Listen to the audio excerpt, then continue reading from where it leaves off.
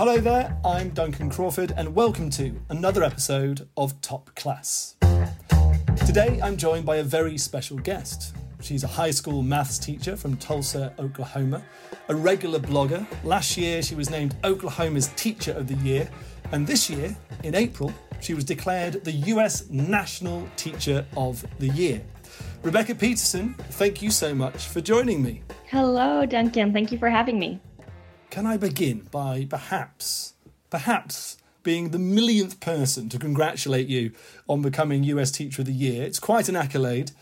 Do you feel there's a lot of pressure to live up to being one of the best teachers ever?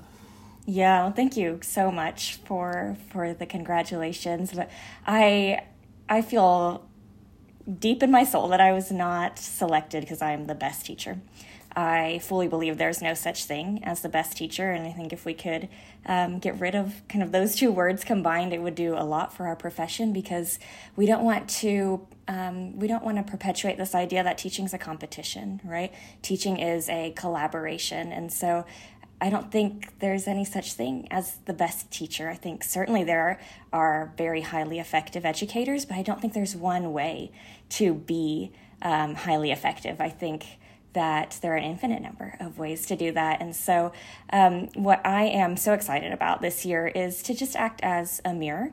I hope that, teachers see a piece of themselves in me, or a piece of like their classrooms, but ultimately like what science has taught us a mirror does is reflect light, right? And I hope that I can reflect the light that is happening all across our country in thousands and thousands of classrooms. So what is the role actually going to involve? So the role is really to be sort of an ambassador for teaching and for learning. And so the role looks like quite a few speaking engagements, quite a few events to attend, but just being one more voice for elevating the profession, for speaking to issues like retention and recruitment. For me, I'm very passionate about speaking to issues like women in STEM, particularly in mathematics. Ultimately, it comes down to sort of just being one more voice for educators. So a lot of events, a lot of travel as well. Are you going to miss your school and your students? You're not going to be in your classroom then for a year, is that right?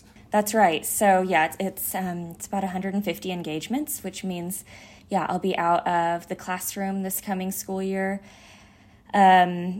which is really bittersweet, right? But I really try to frame it as like I'm not leaving the classroom. My classroom just expanded, right?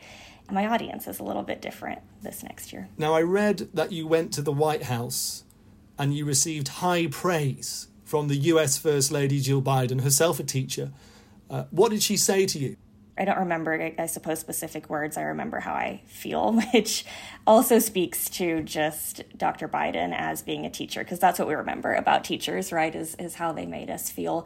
And what I remember is just not once feeling like I didn't belong there. And I'm an immigrant to the United States, and so to feel just this total sense of welcome from the entire administration, it wasn't lost on me. And carrying my students' stories with me, many of whom are also immigrants or first-generation Americans. I teach at a district where we have 62 languages represented. Like the gravitas of that moment is what I really carry with me, and just kind of how full circle it is to get to represent just so many beautiful students for the country. So it was a good answer, Rebecka, but basically you're not telling us your private conversation with Jill Biden. You're keeping it to yourself. That's okay. Was President Joe Biden there as well? Yes, and Secretary Cardona.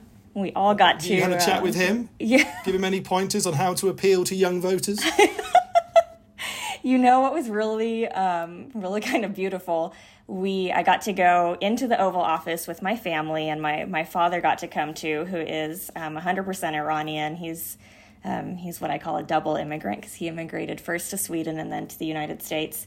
But it was just such a beautiful moment, because my dad just looked President Biden in the eyes and said, please don't forget about Iran. And I just thought, it's not, I don't know, it's just so lovely to have these immigrants in this room where so many important and impactful decisions have been made. And here my dad got this opportunity to speak to, one of the leaders of the free world. It does sound like an incredible moment, and I'm sure your father is incredibly proud of you. Yeah. I note that along with teaching, you write a blog, the One Good Thing blog, where you give positive updates from your classroom, and which I also read, you've publicly credited your blog with saving your career. Why did you write that? Yeah. So my first teaching experience was actually at the college level. I taught at the college level for 3 years, and then I really decided I wanted to start teaching at the high school level. And, when I tell people this, I'm like, it was like a real shock to my system going from college to high school. And everyone's just like, yeah, what did you expect? But, I went from this classroom where students were, paying to hear what I had to say, to a classroom where students were like more or less forced to hear what I had to say. And it was a really difficult transition. And I truly wasn't sure that I was going to make it. I was not sure I was cut out for high school teaching. And like serendipitously, I stumbled upon this community blog called One Good Thing. And it was a collective of educators from all across the country that committed to writing good things that happened in their classroom. They lived by the mantra that every day may not be good, but there's one good thing in every day. And that quote, still to this day, every time I say it, it hits me, because it doesn't ignore the demands of our job, right? Like every day may not be good, but it does insist on taking ownership of our day. And so one day, about halfway through my first year at Union High School, I went from reader to writer and just opened up that blog's platform and wrote one good thing and hit publish. And the next day I wrote another good thing and hit publish again. And the third day I did the same, and I just kept going and going and going until after a decade of writing good things, the last day of school last year was exactly my 1,400th post. So it's obviously really important to you to focus on those positives, but are there times, you mentioned how hard the transition was to high school, where you do just feel after the end of the day you're relieved, like, oh, thank God I don't have to be in the classroom anymore? It's a very demanding job, it is. You're not wrong. And it's like we give so much of ourselves, and then oftentimes we come home and we need to give more of ourselves to our family, to our children. And so that's why creating, to me, these habits, these practices, these people around you to support you is vital in staying in the gig. You also write about COVID, the period of the pandemic, in your blog, and the impact that had on teaching. And obviously there's so much we could talk about on this topic, but I'm interested in knowing about your personal experience from a teaching perspective. During the pandemic, there was so much stress, fear, anxiety. Obviously, some people got sick, lost their loved ones, lost their lives. But what was the hardest thing for you to deal with as a teacher managing a classroom? Yeah, so most schools in Oklahoma, interestingly, I don't want to say stayed open, but we were in person. We, that spring of 2020, of course, everything shut down, right? But then come fall of 2020, we were in person that whole year. We did have, my school had a third of their student body opt to be virtual. And so that 2020-21 school year, I had a section of virtual calculus and then in person. But as you just said, there were quarantines. People got sick, and it was just in and out. And sometimes we would pivot to distance learning. And then you also had this group that was virtual the whole year. And it was, when I really paused to think about what educators did that year, I almost it just brings me to my knees, because it just felt like a continual uphill battle. And the hardest thing was, it was just so hard to connect to our students, even those of us who were in person. because oftentimes students were quarantined for weeks on end, or they opted to be virtual, or we would be in distance learning. And it just felt like we were spinning so many plates. And it was just so very difficult to connect. And that's why most of us went into teaching, right? Is to connect with our students. And it's really hard to connect when you don't have a routine, or it's really hard to connect over a screen. Was there pressure on yourself to be strong, or to have the appearance of keeping it together for the sake of your students, for the benefit of your students? 100%.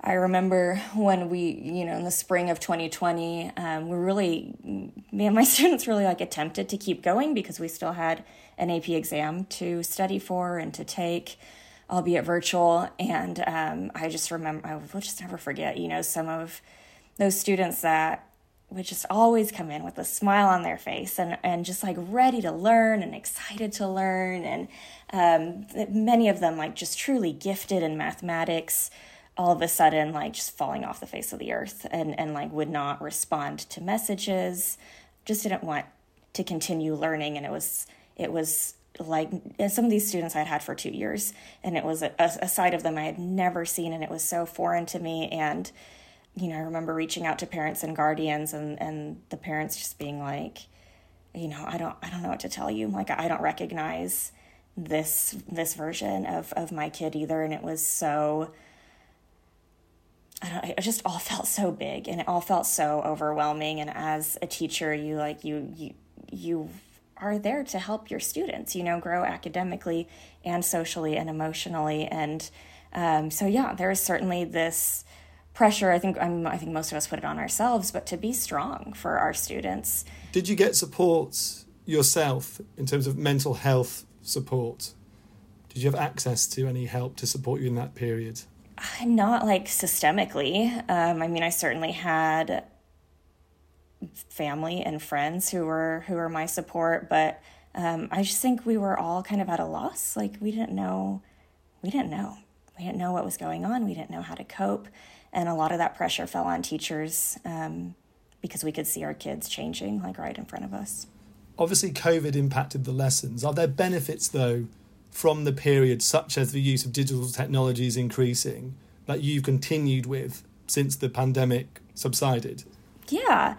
Actually, yes, there was, I always say there's this huge gift that was tucked into the pandemic for me.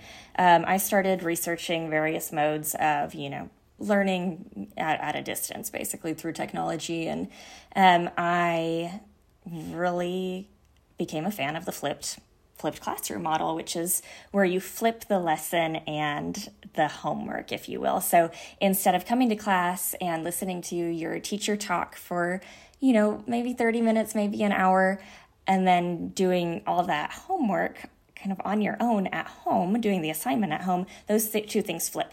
So you engage with the content at home, typically through a video that your teacher has created. And then when you come back to class and you work on the assignment together.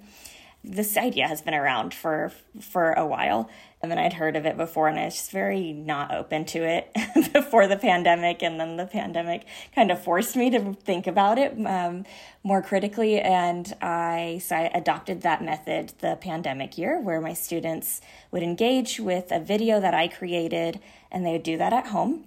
And then we would come together and work on these problems together. They would have their peers to work through some pretty challenging math content, right? They would have me right there. And it just built this tremendous amount of trust because they knew that I was creating ways for them to be successful. They knew that I valued collaboration in mathematics. After that 2020-2021 school year, I continued using the flipped classroom because it was just so powerful. And I now feel like I get to do math with my students instead of at my students, right? I feel like our classroom time is best spent doing math together. So is this now the permanent way you do it, or is it occasionally? No, it's the permanent way I do it. Yeah. So COVID has completely flipped 180 degrees the way you conduct maths lessons. It's fascinating. Yep. And I think that's like possibly a result of like one good thing as well, of just like choosing to see that good can come out of even the bad. Do your students always watch the videos in advance of doing the homework in person? Yeah, now let me preface this with saying I'm teaching AP Calculus students, right? But yeah, I have access to like how much time they've spent on the videos. And then I build in questions throughout the videos, and they don't know when those questions are going to pop up. And so they have to, and that's why I say it's not watching a video, it's interacting with content. So they have to answer those questions throughout the lesson. But I say, like, life happens. I totally understand. You're not going to always have that time to watch. And if not, I just ask that you let me know before I go and look to see who watched, before class. And as long as they communicate that with me, and as long as it's not habitual, then there's always grace. To clarify to everyone listening, they are high school students, and these are 15 to 18-year-olds? Mm-hmm. Yeah, mostly 16 and 17. Well, look, moving on, I want to talk to you about some of the other challenges that teachers face. There's lots of issues we could discuss: salaries, working conditions, high workloads, teacher shortages, and much more. But first, I want to ask you about life as a maths teacher and what techniques you use to engage with your classroom when they are potentially a rowdy group of teenagers who might not be that interested in what you're telling them. Yeah. The biggest thing for me is, so background, I'm 5'1", I'm very petite, and people ask me all the time, like, how can you possibly have control of a classroom full of teenagers? And, it's all about building trust, and it's all about building respect. And respect is something, we know that is earned.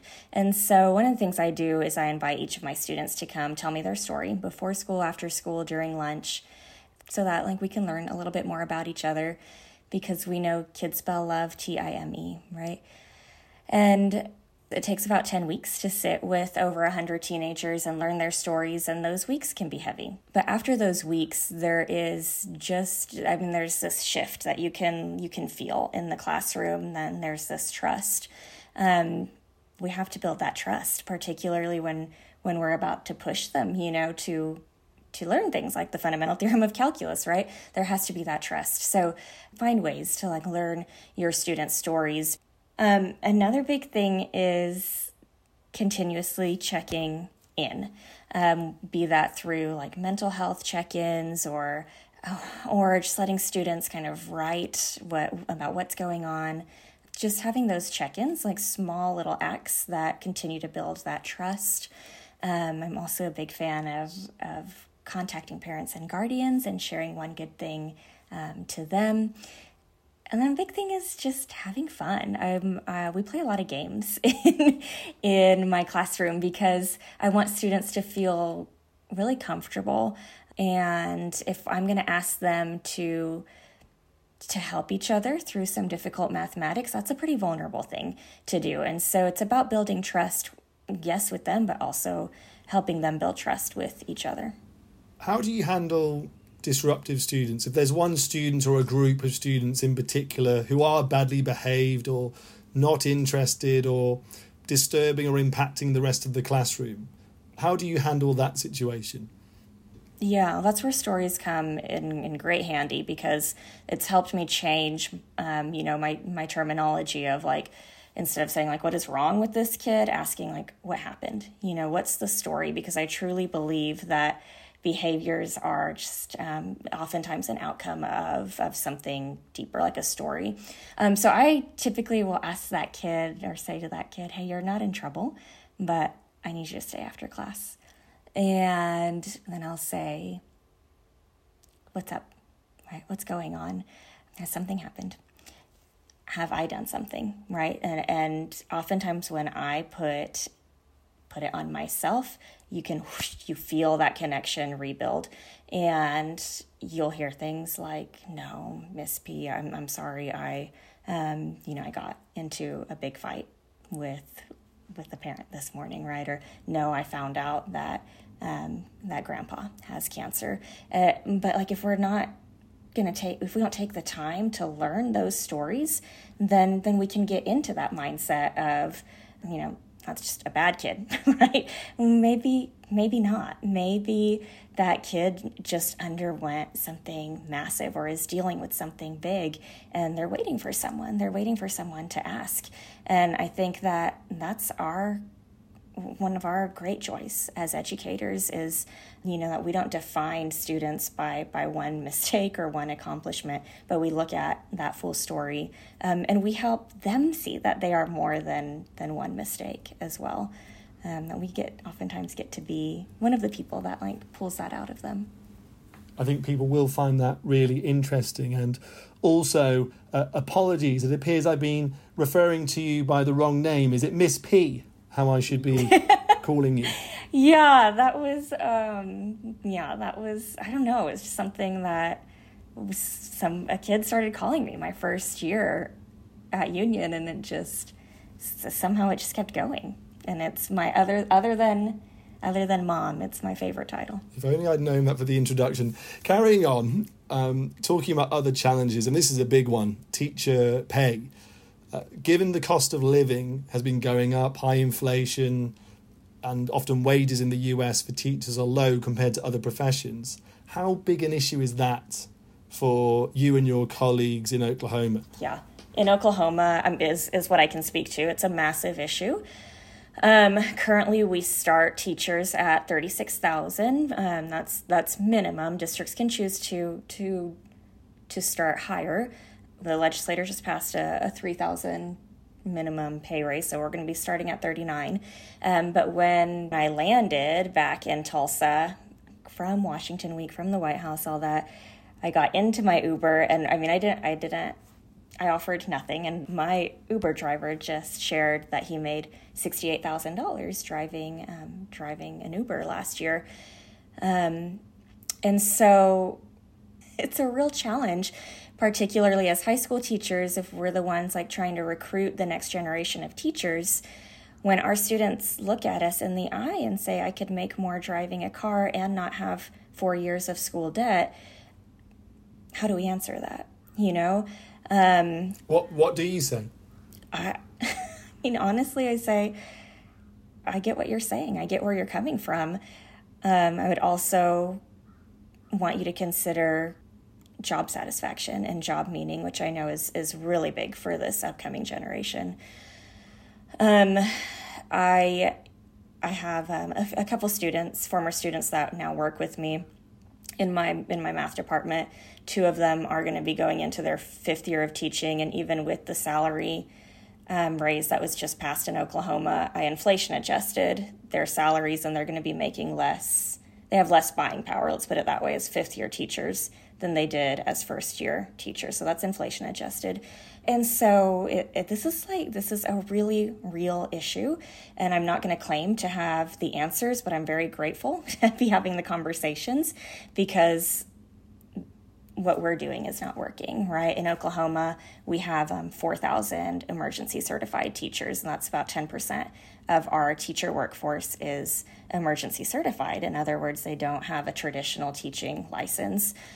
And as a mother, that concerns me. While I'm very grateful that people are stepping up and filling in these roles, as a mom, and as a teacher, I want teachers for my son. I want colleagues for myself who really want to be here, right, and who are thoroughly trained. Are there other pressures, other reasons? Because money isn't going to make teaching attractive alone. OECD research in this area shows that higher salaries do not necessarily correlate to whether teachers are happy in the profession. And OECD research also shows that in some countries where teachers are paid well, there are still teacher shortages. So higher pay doesn't necessarily attract people to the profession, it seems, in some cases. So what else can be done to make teaching more attractive? Yeah, I think certainly having autonomy in your teaching, that is very attractive to educators. Certainly we want guardrails. Having principals, having administrators that allow you to really lean into your passions and how you teach. Administrators who understand, again, that there is no one way to be highly effective, and really celebrate differences in educators and the diversity that we bring to the classroom is really big. I think, we talk so much about mental health support for students, and I think having those in place really help teachers as well, but we also need mental health support for teachers, because the secondary trauma that we take on is no small thing. This past year I've gotten to travel all across Oklahoma and interview various teachers, and I'll never forget this one teacher who had taught for 25 years, but she had lost 25 of her students. So an average of one student every year is no longer with us. And not only does she have that she carries, right? Then she has to come, oftentimes, she then comes back to the classroom and has to be so brave and so strong for her students. And we don't talk about that, that these students, what do we call them? We call them our kids, right? We try to live by this philosophy that there's no such thing as someone else's kid. And then sometimes we lose them. Sometimes we lose them. And there are few, if any, supports for educators in the emotional loss that we experience. So what do you think needs to change? What would you like to see happen? I would love to see more systems in place that really prioritize both student and teacher well-being.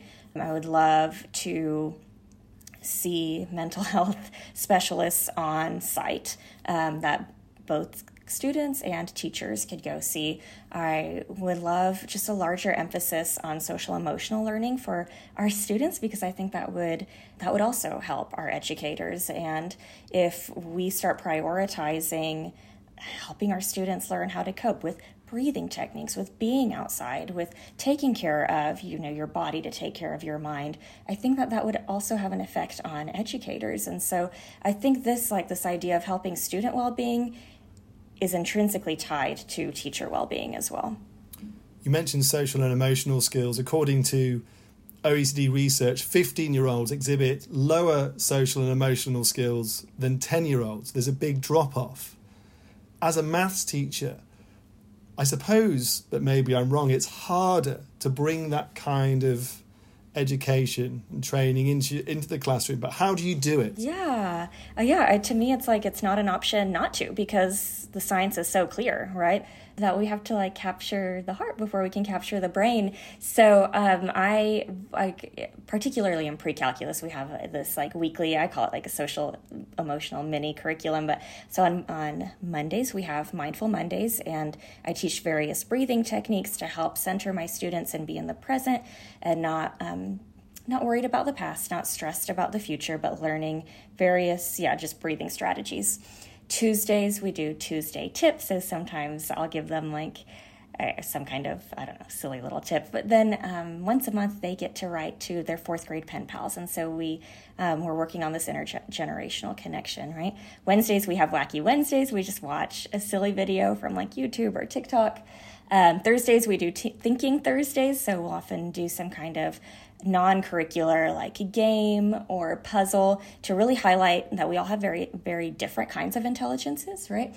And then Fridays, we have Free Write Fridays, where we write one good thing from the week. And I tell them it may have not been a good week, and I'm sorry if that's the case, but we're the authors of our own story, so I still want you to take some time to come up with one good thing. So you're obviously passionate about this, bringing social and emotional skills learning into your classroom. But has the increasingly politicized nature of education in the US impacted how you feel you can act or teach in the classroom? It hasn't changed what I've done, but the rhetoric concerns me. It's just exhausting when education is used as a political football, because this is our future. Our children are not pawns, and the science is so clear, and it's very clear as a teacher in a classroom that this works, that helping our students connect with themselves is the first step in helping them connect with each other and helping them connect with the content. And so to me, it's really unfortunate that we're using our kids' well-being as a political pawn.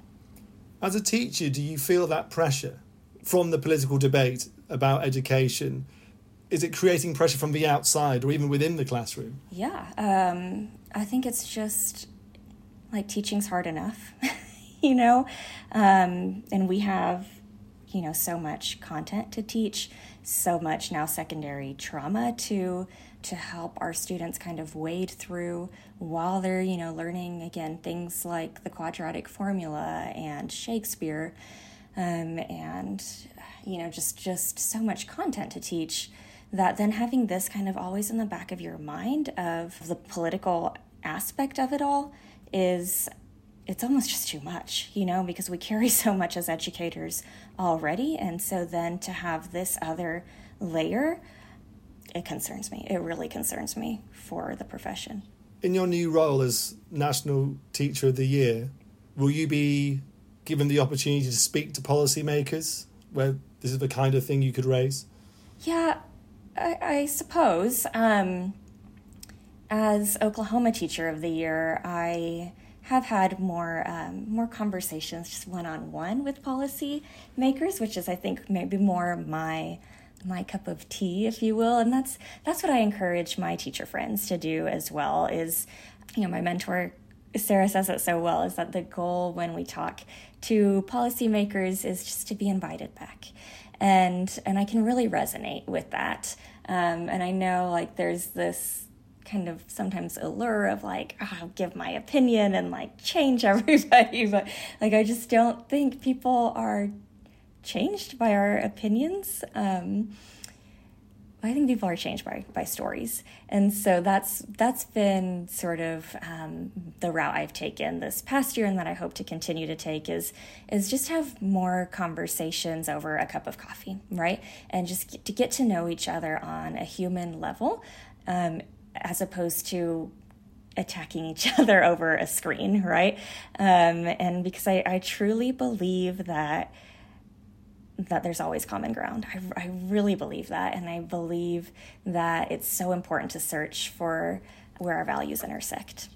Well, Rebecka, can I wish you lots of fruitful conversations, lots of nice cups of coffee.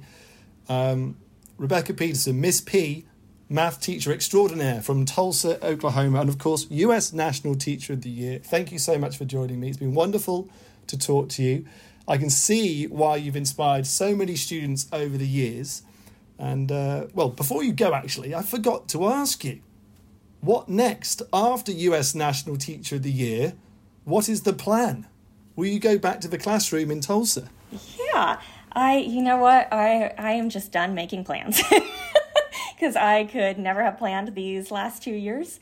All I know is that whatever job I have had, I have done my best to throw my whole heart into that. And in doing that, the next path has opened.